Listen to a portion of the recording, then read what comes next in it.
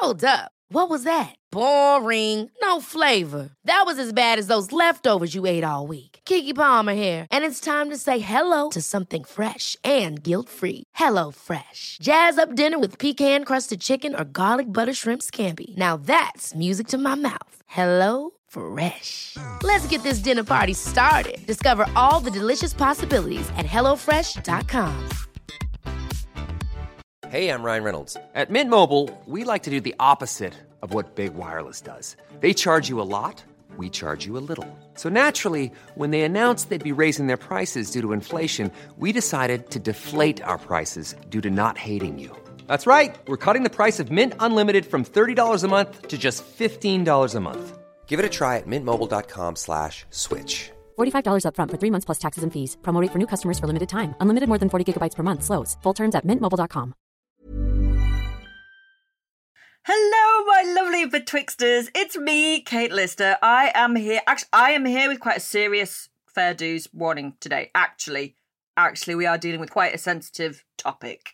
We're talking about birth control and abortion in the 19th century. So this could be a spicy one. This could be a sensitive one. So with all seriousness, here is your fair dues warning. This is an adult podcast, spoken by adults to other adults about adulty things, and you should be an adult too. And now you know what the subject is about today, and you have been forewarned, then really, you need to get out now while you still can if this one is going to be too much for you. And for the rest of you, let's do this.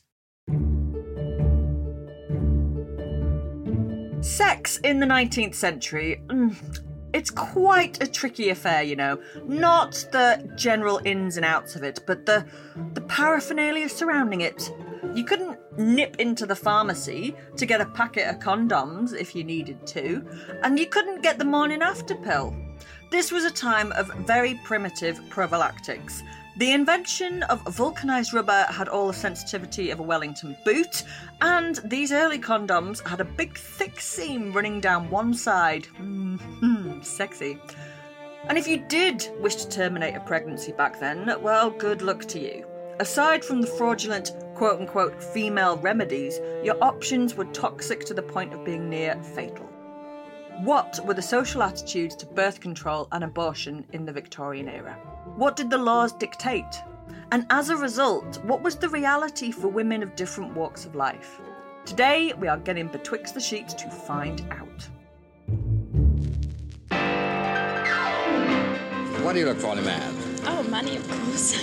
You're supposed to rise when an adult speaks to you. I make perfect copies of whatever my boss needs by just turning a knob and pushing a button.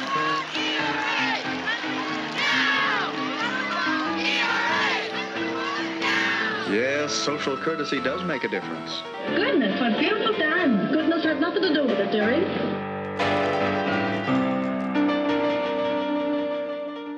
Hello, and welcome back to Betwixt the Sheets, the history of sex, scandal and society, with me, Kate Lister.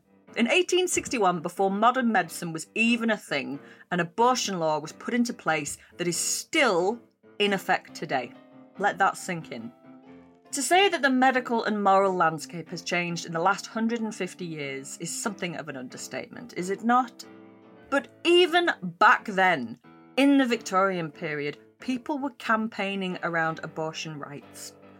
Just who were these brave pioneers? What happened to them? How did they campaign on this issue? And what was the reaction back then? Today, we are joined by historian Leslie Hall to learn more.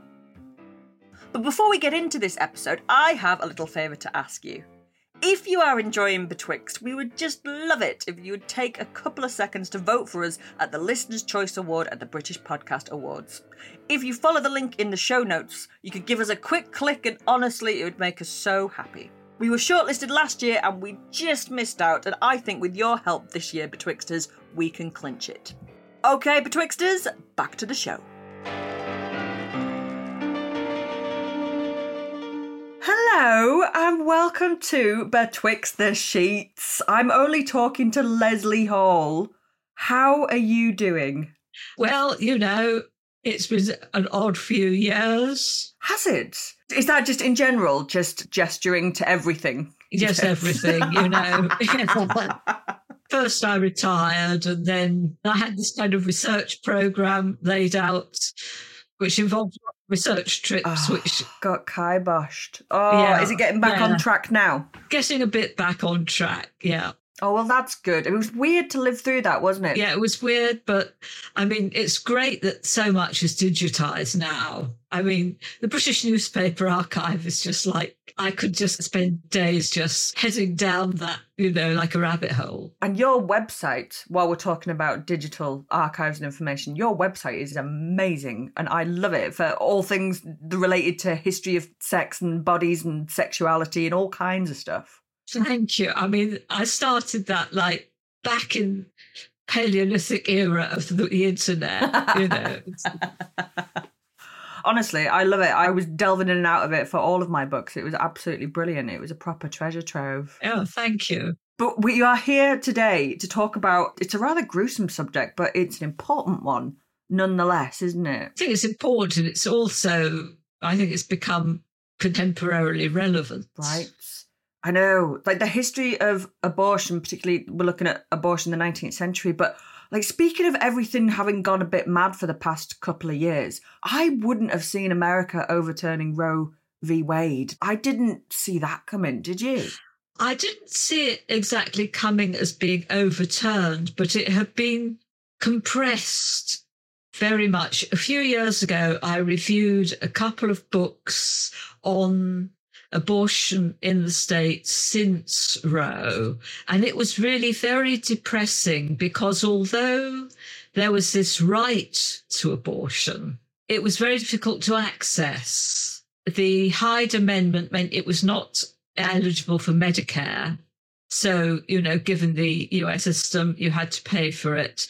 And there was the whole campaigning against it, the picketing of clinics, the kind of limitations at the level of states, etc., the difficulties just of access before it was actually overturned. So the situation was not at all wonderful before that, but this really kicks it up to a whole new level.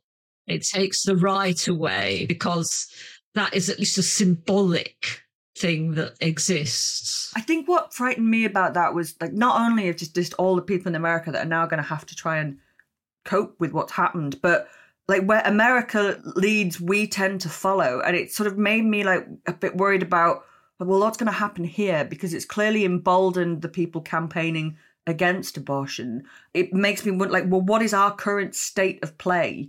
And how different is it from the past, from history? How far have we come as a nation in regards to this particular procedure? That is a difficult one. I think we have a very different history here, and we do not have that evangelical radical right position here. But this kind of position where we're still kind of got the 1861 Offences Against a Person Act with kind of moderations. It's weird. It is strange. I mean, why it has not been changed, but there was this very odd situation.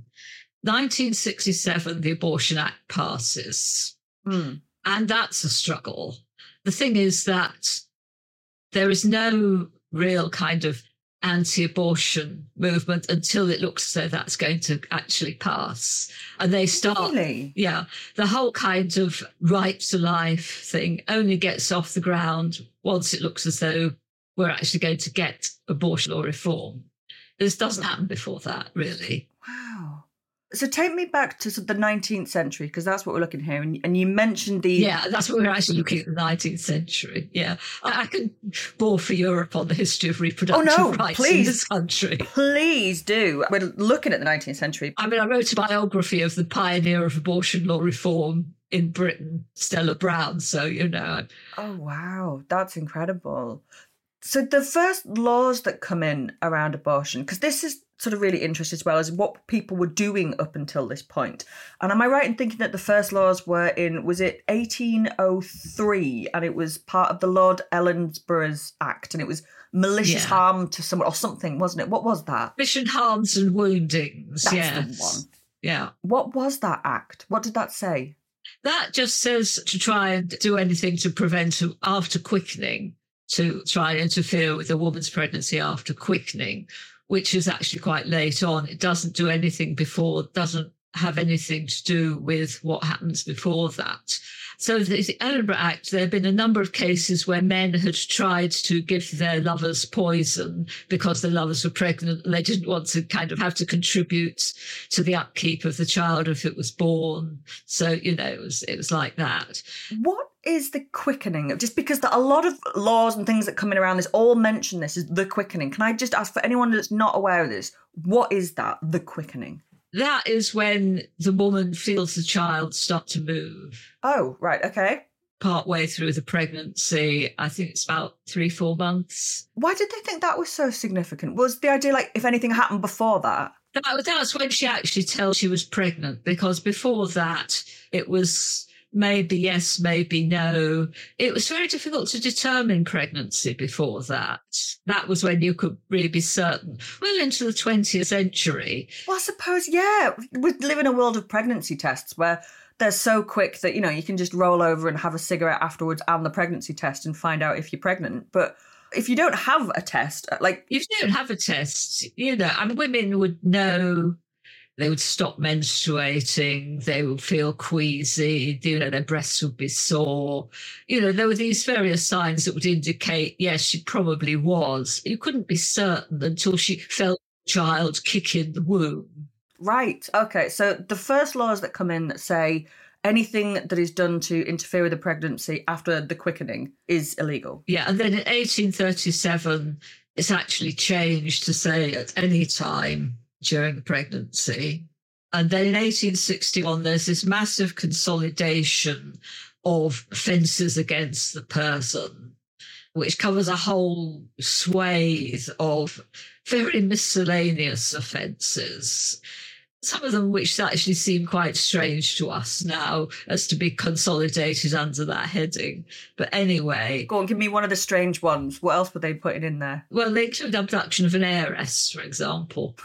Okay, yeah, that is pretty strange. So it's included under that, you know, anyone who shall give a woman, you know, a toxic substance or instrumental interference from when she is with child. By implication, a woman doing this to herself as well as somebody doing it to her. Although in practice, as far as we can tell from looking at the cases that came to court, very seldom was this applied to the woman herself as opposed to somebody doing it to her and the woman died. Certainly looking at the newspaper reports, which, you know, obviously there are a vast number of these. And again, you know, British Newspaper Archive, wonderful. I mean, before this was digitised, you could not have done this. I mean, you could not have gone to Colindale when British newspapers were kept. And, you know, you could not have trawled through, you know, reels and reels of microfilm, because some of these teeny weeny paragraphs in local newspapers.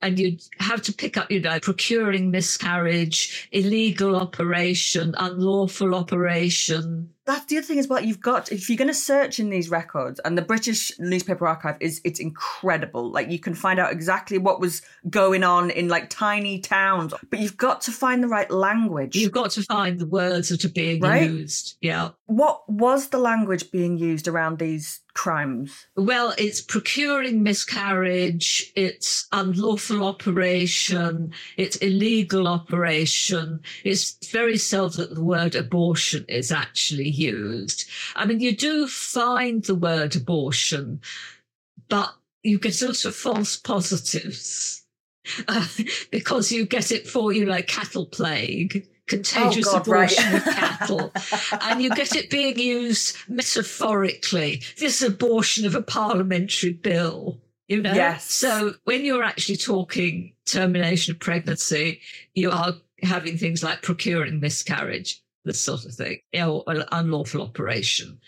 And there are masses, you know, over from before 1861, in fact, over the century. I was just about to ask you that, because if the laws are changing in the mid-19th century, but presumably people have been seeking ways to end pregnancies long before that. Oh, long before that, yes. And there were cases of obviously being reported before that. I think it probably increases after that. Possibly simply because the medical system of inquest was improving. So to get to the really gruesome stuff is, like, what are we talking about here? If you were somebody who, well, I was going to say the 19th century, but maybe I can't imagine that these methods have changed all that much. The 19th century and earlier, if you were someone that was looking to procure a miscarriage, end a pregnancy, how would someone go about that? You mentioned poisons, but are there pills? Are there, like, how do you do that? There were various herbal substances that people used. There was savin, which comes from juniper. There was pennyroyal. There was apiol, which is oil of parsley. There was ergot, which is rye fungus. There were all these various substances which can be used, which will procure an abortion, but they will also possibly kill the woman. You have to judge the dose very carefully, and the woman will be very ill even if she doesn't die. So this is mostly what these early cases are, is people taking things like savin and pennyroyal. Mostly poison, yes. Later, you do get cases of instrumental interference. The other thing is slippery elm. Oh, I've never heard of that. Oh, yeah. This goes on well into the 20th century. Slippery elm bark, which is bark of the elm tree, and it's inserted into the cervix. And sorry, this is a bit gruesome, isn't Do it, Yeah. go on. Yeah, it's what we're here for, Leslie. And it swells and it opens up, and so that induces a miscarriage. Yeah, that can obviously bring about all sorts of septic problems. Jesus. So I read about, was it in Sheffield in the 1890s, that there was a case of lead poisoning. Yeah. Yeah, what happened there? Lead poisoning in Sheffield. Lead got into the water supply and women started having miscarriages, and they made the connection. So they thought, wow, this is something that works. So they started taking diachylon pills, which they could get from the chemist, which were available for other purposes. And this spread as a kind of word of mouth thing among a kind of women's local network. It's so dangerous. But women were desperate. And when you look at the figures of mortality in childbirth at that time, childbirth was not a safe thing either. It wasn't safe, and the laws had been changed, hadn't they, around women being able to seek financial support from fathers in the 19th century, hadn't it? Oh, yeah. Under the Poor Law, they could not seek financial support from fathers. And there are actually two cohorts of women seeking abortions. One is married women who cannot afford any more children, either physically or financially. That has always been a thing, the kind of family issue of how many children can we afford to feed. People who are thinking about the decline in family size towards the end of the 19th century. People talk about, was it birth control? Was it abstinence? Was it the fact that men had a vast amount of venereal disease and this was causing sterility, which there's been a recent argument about. But I think we have to factor in abortion, that women were taking charge of this. And, this was part of the picture. And I suppose the other group there, so if you've got married women seeking abortions. And then you've got unmarried women, and that is significantly a greater part of the issue after 1834, where if a woman became pregnant out of wedlock, she could no longer sue the father for maintenance of the child. She either had to go to the workhouse or she would have to live in destitution, which basically meant she had to become a prostitute. Or maybe she could find someone to look after the child, which, the child will probably die anyway. And it's grim, isn't it? Yeah, it's grim. It was a desperate situation. It was a desperate situation which was acknowledged in the way cases of infanticide were dealt with in the courts.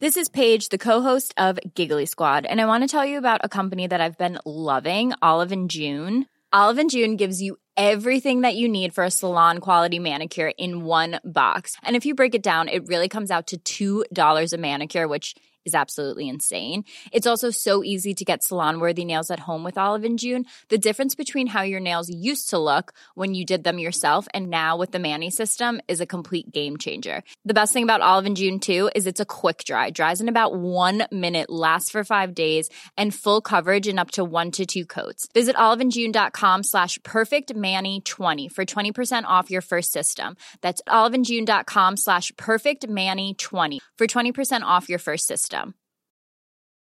You should celebrate yourself every day, but some days you should celebrate with jewelry. Whether you want to commemorate an unforgettable moment or just bring some added sparkle to your collection, Blue Nile can offer you expert guidance and a wide assortment of jewelry of the highest quality at the best price. Go to BlueNile.com today and experience the ease and convenience of shopping Blue Nile, the original online jeweler since 1999. That's BlueNile.com. BlueNile.com. Hey, it's Ryan Reynolds, and I'm here with Keith, co-star of my upcoming film, If, only in theaters May 17th. Do you want to tell people the big news? All right, I'll do it. Sign up now and you'll get unlimited for $15 a month and 6 months of Paramount Plus Essential Plan on us. MintMobile.com/switch. Upfront payment of $45 equivalent to $15 per month. Unlimited over 40 gigabytes per month. Face lower speeds. Videos at 480p. Active Mint customers by 531.24 get 6 months of Paramount Plus Essential Plan. Auto renews after 6 months. Offer ends May 31st, 2024. Separate Paramount Plus registration required. Terms and conditions apply if rated PG. Join me, Dallas Campbell, on Patented, a podcast by History Hit, where we bring you the fascinating histories of the world's most impactful inventions. We uncover the exceptional stories behind everyday objects. Snakes and Ladders is really a game about a karmic journey through stages of existence towards liberation. Look back in time to understand technologies of the future. One of the really interesting things about it is that it showed just how hard AI in the real world really is. And we examine unexpected origins. Who or what invented sex? Yeah, fish. Fish were the ones that invented copulation and made sex intimate for the first time. For the answer to those questions and a whole lot more, subscribe to Patented on Apple, Spotify, or wherever you get your podcasts. Join me for new episodes every Wednesday and Sunday.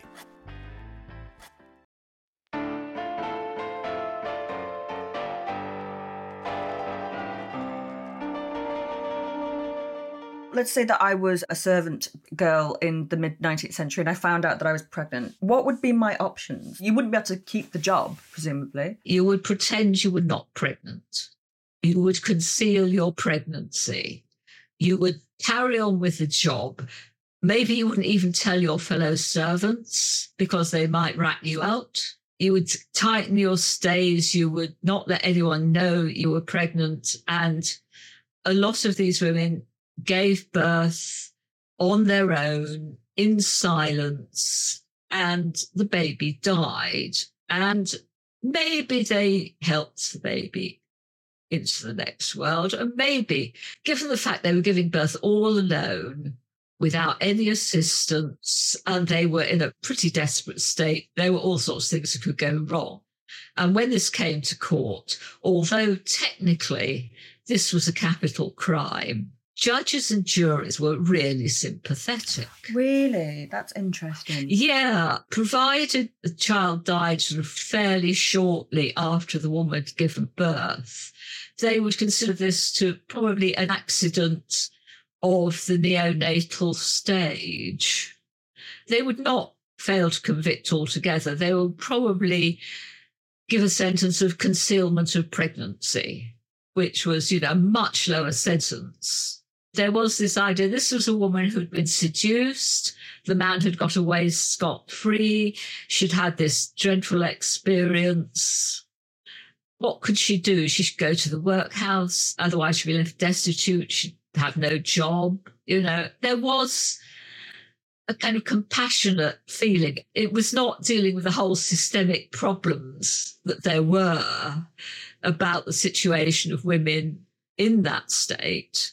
but there was an idea that they were more to be pitied than blamed. I mean, that makes perfect sense. You would just conceal the pregnancy and kind of, I suppose, almost just hope it went away. But yeah, you might even buy denial. Yeah, I think you probably would, wouldn't you? You'd just be sort of hoping that it's not going to happen. But if you had realised that you were pregnant, and if you wanted to try and procure an abortion, pills, herbs, where would you get them from? Like, were people selling them, and how were they sold? Every newspaper had advertisements for female pills. All through the century, relieve all obstructions, cure all irregularities. Do we know what was in them? Has any of them survived? Oh, chalk, aloes, possibly a little iron. In the 1890s, the Lancet undertakes a big survey of these as a quackery. This is following the Crimes case. Do you know about the Crimes case? Tell us, please. The Crimes brothers, Crimes, but I mean, I think it is a very appropriate name, nominative determinism. They were selling quack abortion pills, which did absolutely nothing. They were just, sugar water and bitters, and they were making a fortune by selling these things. But then they decided, we'll make even more out of this. We will blackmail the women we are selling them to. We will send them letters saying, pretending to be from a legal government official, saying, you realise you were doing something really illegal buying these pills, but pay this fine and we will say no more. Bastards. Yeah. I mean, this is really kind of taking it to another level, isn't it? That's awful. It's terrible. But the thing is, what happens, and this is kind of where Victorian patriarchy actually pays off. A husband opened a letter to his wife, which said this, and took it to the police. And the jig was up for the Crimes brothers. Wow. But what came out was how many women were writing off for these pills. And this kind of blew up because nobody had realised that this was such a thing, even though every newspaper in the land had small ads. I wouldn't say it was an industry, but it was a flourishing trade in female pills. So you'd just write off and they'd send you these just nonsense pills? They'd send you these things. And if they didn't work, they would say, if these don't work, we'll send you stronger ones. Right. It was a massive racket. And they would send testimonials, which presumably somebody was sitting in the back room journaling out. Okay, maybe somebody would say they worked, but that's because they weren't pregnant anyway. Right, they just absolutely. got a delayed period or they had a miscarriage through the normal course of events. So it was a nasty game. Nasty. And so then the Lancet gets onto that, and then what did they discover in their research about these pills? They were doing analyses and they were trying to persuade the various newspapers to ban these advertisements, which I don't think really got off the ground. But they were doing analyses and finding what was, not in these pills. They did find out what things were being sold by chemists. If you went into a chemist and asked a backstreet chemist, you're not a proper reputable high street, there were some chemists who would be selling things which were like Savin or Apiol or whatever, which were dangerous. But mostly these pills, which you could buy by mail order, send off a postal order, etc., absolutely harmless. Pointless. Was there any form of birth control in the 19th century? I mean, yes, there were forms of birth control, but it was actually considered quite immoral by most people. There was a whole kind of general sense that this was something we don't quite talk about. It starts off being promoted in the kind of radical secularist circles in the early 19th century, which are also quite often talking about pre-love and anti-religion, etc., which doesn't do it any help. It doesn't give it any respectability. And it starts getting a little bit more respect. No, it doesn't really get more respectable. It's still quite tainted, even though it's very much saying it's not about abortion. It's trying to prevent abortion because A, that's illegal, and B, it's dangerous to women and so on. The methods that are available, there are condoms, which up until the 1840s or 50s are made from animal gut. They're an artisanal product, basically, because they're very difficult to... I've got a thing on my website about how you make them. It's actually, an intricate thing to make. I've read it and it's quite technical. They're quite expensive, but on the other hand, they are reusable. Yum. That's just delicious. Yeah. But also they have this thing that they were originally for the prevention of venereal diseases. That makes sense. Yeah, so they've got this whole association of libertinage, raffishness, male, libertine sexual vice. So the idea that they could possibly be being used within marriage for proper kind of... Where would you even get them from if you were a wife and... Again, there's a certain kind of mail order thing going on, but there are these backstreet booksellers who are also selling kind of, dodgy wink, works. Wink, nudge, nudge. Yes, nudge, nudge, wink, wink. Sponges. I know that they were using sponges in the late... Yes, they were sponges. They were also suggesting syringing, either with water douching, or... Douching, yes. They loved a douche, didn't they? Yeah, and some of the substances they were suggesting you syringed up there. I'm not sounding terribly keen on that. No. Disinfectant was one, wasn't it, as they get into the 20th century? Lysol, disinfectant. Yes, strong disinfectants, yeah. And cervical caps seem to have been quite popular with the likes of Mary Stopes and Margaret Sanger. Well, actually, women's caps for women start coming in once from the 1840s, 50s. Once you get early? Once you get the vulcanization of rubber. Wow. Rubber is the great thing. Rubber goods. The advent of rubber is the big leap forward in the worlds of contraception. Wow. Then you get rubber condoms, which can be mass-produced at a lower price. Obviously, the first ones are absolutely terribly crude and, not terribly comfortable. Thick as a welly boot, aren't they? Only fun if you're a rubber fetishist. But they also start producing what they call womb veils for women. Sorry, Leslie, one more time. What was that? What did they call them? Womb veils. They didn't. That's ridiculous. Yeah. So they start producing those and you start getting people making these on a fairly industrial scale. But the thing is, they're selling these, but they're also selling abortifacients. You look at their catalogues and they're basically covering all the options. And the other thing that comes along about the 1880s, chemical pessaries. Okay, this doesn't sound great. You haven't even explained what's in them and they don't sound too friendly already. They are an advance. So I don't think a lot of historical work's been done on them. I think Claire Jones has maybe done some work on them. They're kind of greasy medium containing quinine, which is a mild spermicide. But the thing is, the actual medium which contains it retards sperm motility. So, they're not efficient contraceptive, but they're certainly better than nothing. And they're certainly recommended by people like Annie Besant and Henry Albert, who is one of the kind of major figures in the field, who gets struck off the medical register by the General Medical Council for publishing the Wife's Handbook, recommending the use of birth control by married women at a price which puts it within the reach of boys and girls, as opposed to, a guinea for doctors. Who else were prominent voices in this? So that there were some doctors speaking about it, but at great risk.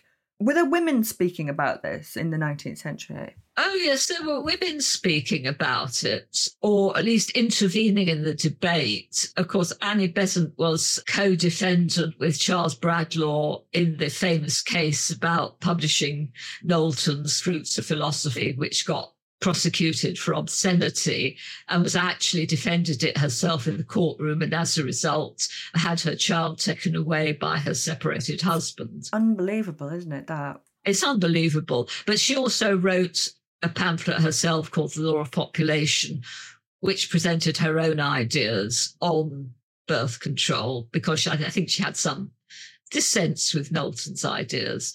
And then there's Alice Vickery. And Alice Vickery is absolutely amazing character who is perhaps less well known than she might be.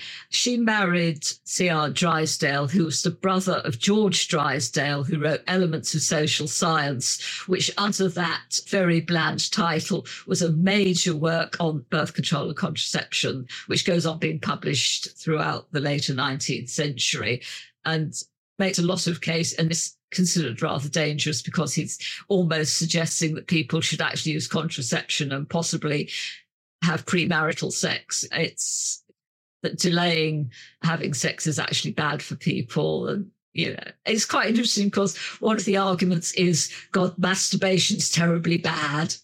You know, there's kind of other Victorian ideas mixed up in it. So Alice Vickery marries his brother, or she doesn't marry his brother. She actually lives in a free union with him. Alice Vickery, well, I never. But they keep it very, very quiet because she wants to become a doctor. It's really very, very difficult to train as a doctor. This is just before the London's Medical School for Women is set up. She trains at an early institution, which is just about trying to train women as better and more skilled professional midwives. Then she goes to Paris, where they do let women train. And then she comes back when the London Medical School for Women has been set up. And by that time, the Malthusian League, which is promoting birth control, has been set up, and she's involved with that. And so she goes to the London Medical School for Women and wants to register there. She's already registered there. And Elizabeth Garrett Anderson says to her, could we not associate ourselves with the Malthusian League and birth control? We've got this really hard line to plough with women becoming doctors. Can we kind of not make it even more difficult? So she and a couple of other women who were also training, who were also involved with Malthusian League, say, OK, we'll keep this quiet until we're qualified. And then we will, you know. I love that. Yeah. Wow. So there were people speaking up for this. Yeah, and she actually set up a rather informal birth control clinic in Rotherhithe in the early 20th century. I mean, this was kind of in somebody's sitting room. Was she a eugenicist? Because you find this a lot with the early birth control proponents. You're like, yay! And then, oh, no, the horrible, horrible views. Well, I don't know. It's difficult to know with you. She was more about women's right to control their bodies. Oh, thank God. You know. know. Okay. I mean, it's difficult to know with these early ones because a lot of it was women need to control their bodies to have healthier babies. Yeah. And also to be able to choose their husbands. So at that period, what people meant by eugenics is actually quite complicated to tease out. And a lot of it is also about syphilis. Yeah, so we almost forget about that today because it's the absolute havoc. Yeah, it's coming back. It's coming. It is, isn't it? I've been reading about that. Yeah. Yeah. People not wrapping up, let alone using sponges and pessaries, and like it's on the rise again. People just forget about that one, but it was rife in 19th, early 20th century. Yeah, it was a major problem. So we spoke a bit about what your options would be if you were a poor servant girl in a house who didn't have any access to these contraceptions and had fell pregnant. What if I was rich? What if I was like, around in the mid-19th century and I was one of the aristocracy and I found out that I was pregnant? I hadn't been using my sponge or my injection or whatever it is.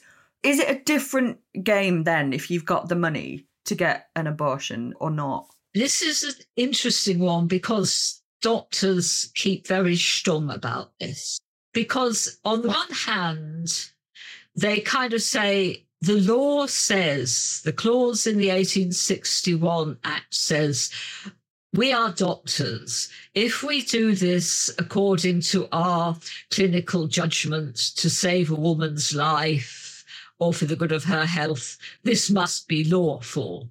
We just don't fancy going to court, really. And in the 1890s, the Royal College of Physicians actually gets a legal judgment saying that they probably would have a reasonable case that they were lawful under that. They still kind of feel a bit iffy about it. And certainly if doctors were called to attend a woman who they suspected of having procured an abortion either by herself or having had it done by someone else, they should make sure that there were witnesses that had already happened before he turned up. They were very sensitive. But on the other hand, there are also hints that there was already some kind of society abortionist racket going on. But, obviously nobody mentions any names or said no. Yeah, it would all be very, very quiet. It would all be very, very quiet. And, it's obviously something that society ladies' word of mouth, one guesses. Yeah, that they would have known. Yeah. What penalties were people facing? By the time these laws start to come in the mid-19th century, if you were convicted under one of them for either procuring an abortion or giving one to someone else, what are the sentences that we're talking about here? Well, technically, it was a capital crime. In some cases, it was commuted to transportation. I mean, its transportation goes on. It was still, I think, just about still in operation. Transportation or imprisonment for life. But in a number of cases, I sort of did a very quick kind of flip through a few cases. There's so many cases in the British newspaper archive. A number where mercy was recommended by the jury, which is interesting. One would like to know a bit more about the context there. Was it seen that he was trying to help out some woman? Was it seen that this was just an unfortunate accident? Because after all, it's really kind of manslaughter. It's not murder. It's something that happens in the course of doing something else. So, it's what technically happened and what actually happened. What actually happened are different things. Oh, yeah. Yeah, it would depend a lot on what the jury felt, what the individual judge felt. There was one where it was actually a doctor. Okay. But he only got a few years in prison. So, it possibly varied over time, over different areas. I feel there's a whole lot of PhD theses here waiting to happen. God, isn't there you just desperately want to know more about this. I could talk to you about this all day, Leslie, but I'm not allowed to. But I suppose my final question is we could talk about what was happening in the 19th century as far as abortion and contraception were concerned. And it's a pretty bleak picture. There's trailblazers trying to sort things out. But I suppose the question I've got to end on is, where are we up to today?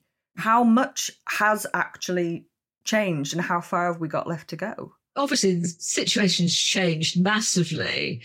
On the other hand, I think some attitudes seem to have gone retrogressive. There was a kind of compassion for certain things in the 19th century, for women's predicaments, that I think we somehow have possibly slightly lost. Well, it was only a couple of weeks ago, wasn't it, that a woman was jailed she took abortion pills after she was supposed to have during lockdown, didn't she? Yes, and I think that was not, what happened in the 19th century. Given that she'd taken something, then she'd probably survive. But yeah, I think there's something very wrong with that. I think so too. Yeah, I think we're trying to litigate a kind of entirely different situation with laws that were made under a very different dispensation. And one of the things that law was made under was before antiseptic surgery. Yeah. And quite shortly after that, antisepsis came in, anaesthesia was just starting, antisepsis came in, and very shortly afterwards, abortion became, if done under proper surgical conditions, a very safe operation. Yeah.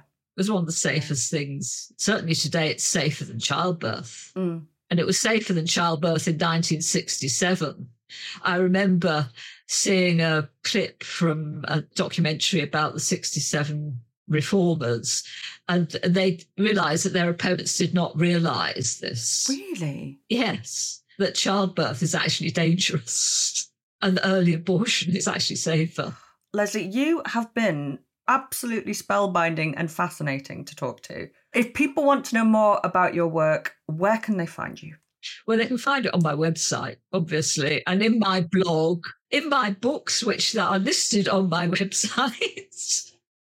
And on the history of abortion or reform, I do want to recommend, because I think she's amazing and she is still too little known, Stella Brown, who was the pioneer abortion or reformer, who I think possibly made the first argument in the UK that any programme of birth control reform also needs to legalise abortion. And she did this like 1915, I think. Oh my God. Wow. Yeah, and she was doing this all through the 1920s. And the rest of the birth control movement were telling her to shut up because they had enough of a problem getting birth control accepted. Do you know, Leslie, we might have to have you back on to talk about her. She sounds absolutely incredible. I'm always up to talk about Stella. I mean, it's gruesome, it's awful, but I think there are also these kind of points of compassion that come out of the past, as well as the awfulness and the horror and the exploitation. And also the bravery. The bravery. You know, people right? like Besant and Vickery. Incredible people. Oh, thank you so much for talking to me. Oh, thank you, Kate. That was amazing.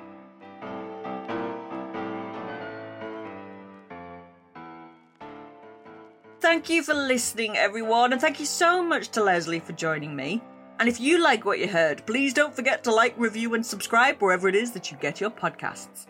If you want us to explore a subject, or if you just wanted to say hello, then please email us at betwixt@historyhit.com. We have got episodes on the history of lube and the history of Eleanor of Aquitaine, all coming your way. This podcast was edited by Tom DeLaghi and produced by Stuart Beckwith. The senior producer was Charlotte Long. This podcast contains music from Epidemic Sound.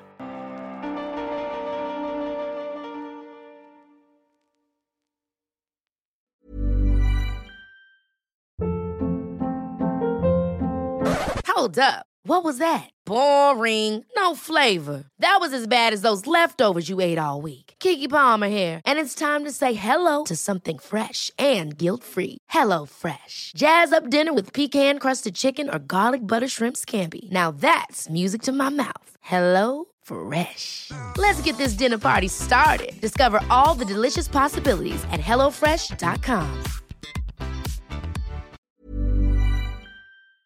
Thank you for listening to this episode of Betwixt the Sheets. Please follow the show wherever you get your podcasts. It really helps us and you'll be doing us a big favour. Don't forget, you can also listen to all these podcasts ad-free and watch hundreds of documentaries when you subscribe at historyhit.com/subscribe. As a special gift, you can get your first 3 months for just £1 a month when you use the code BETWIXT at checkout.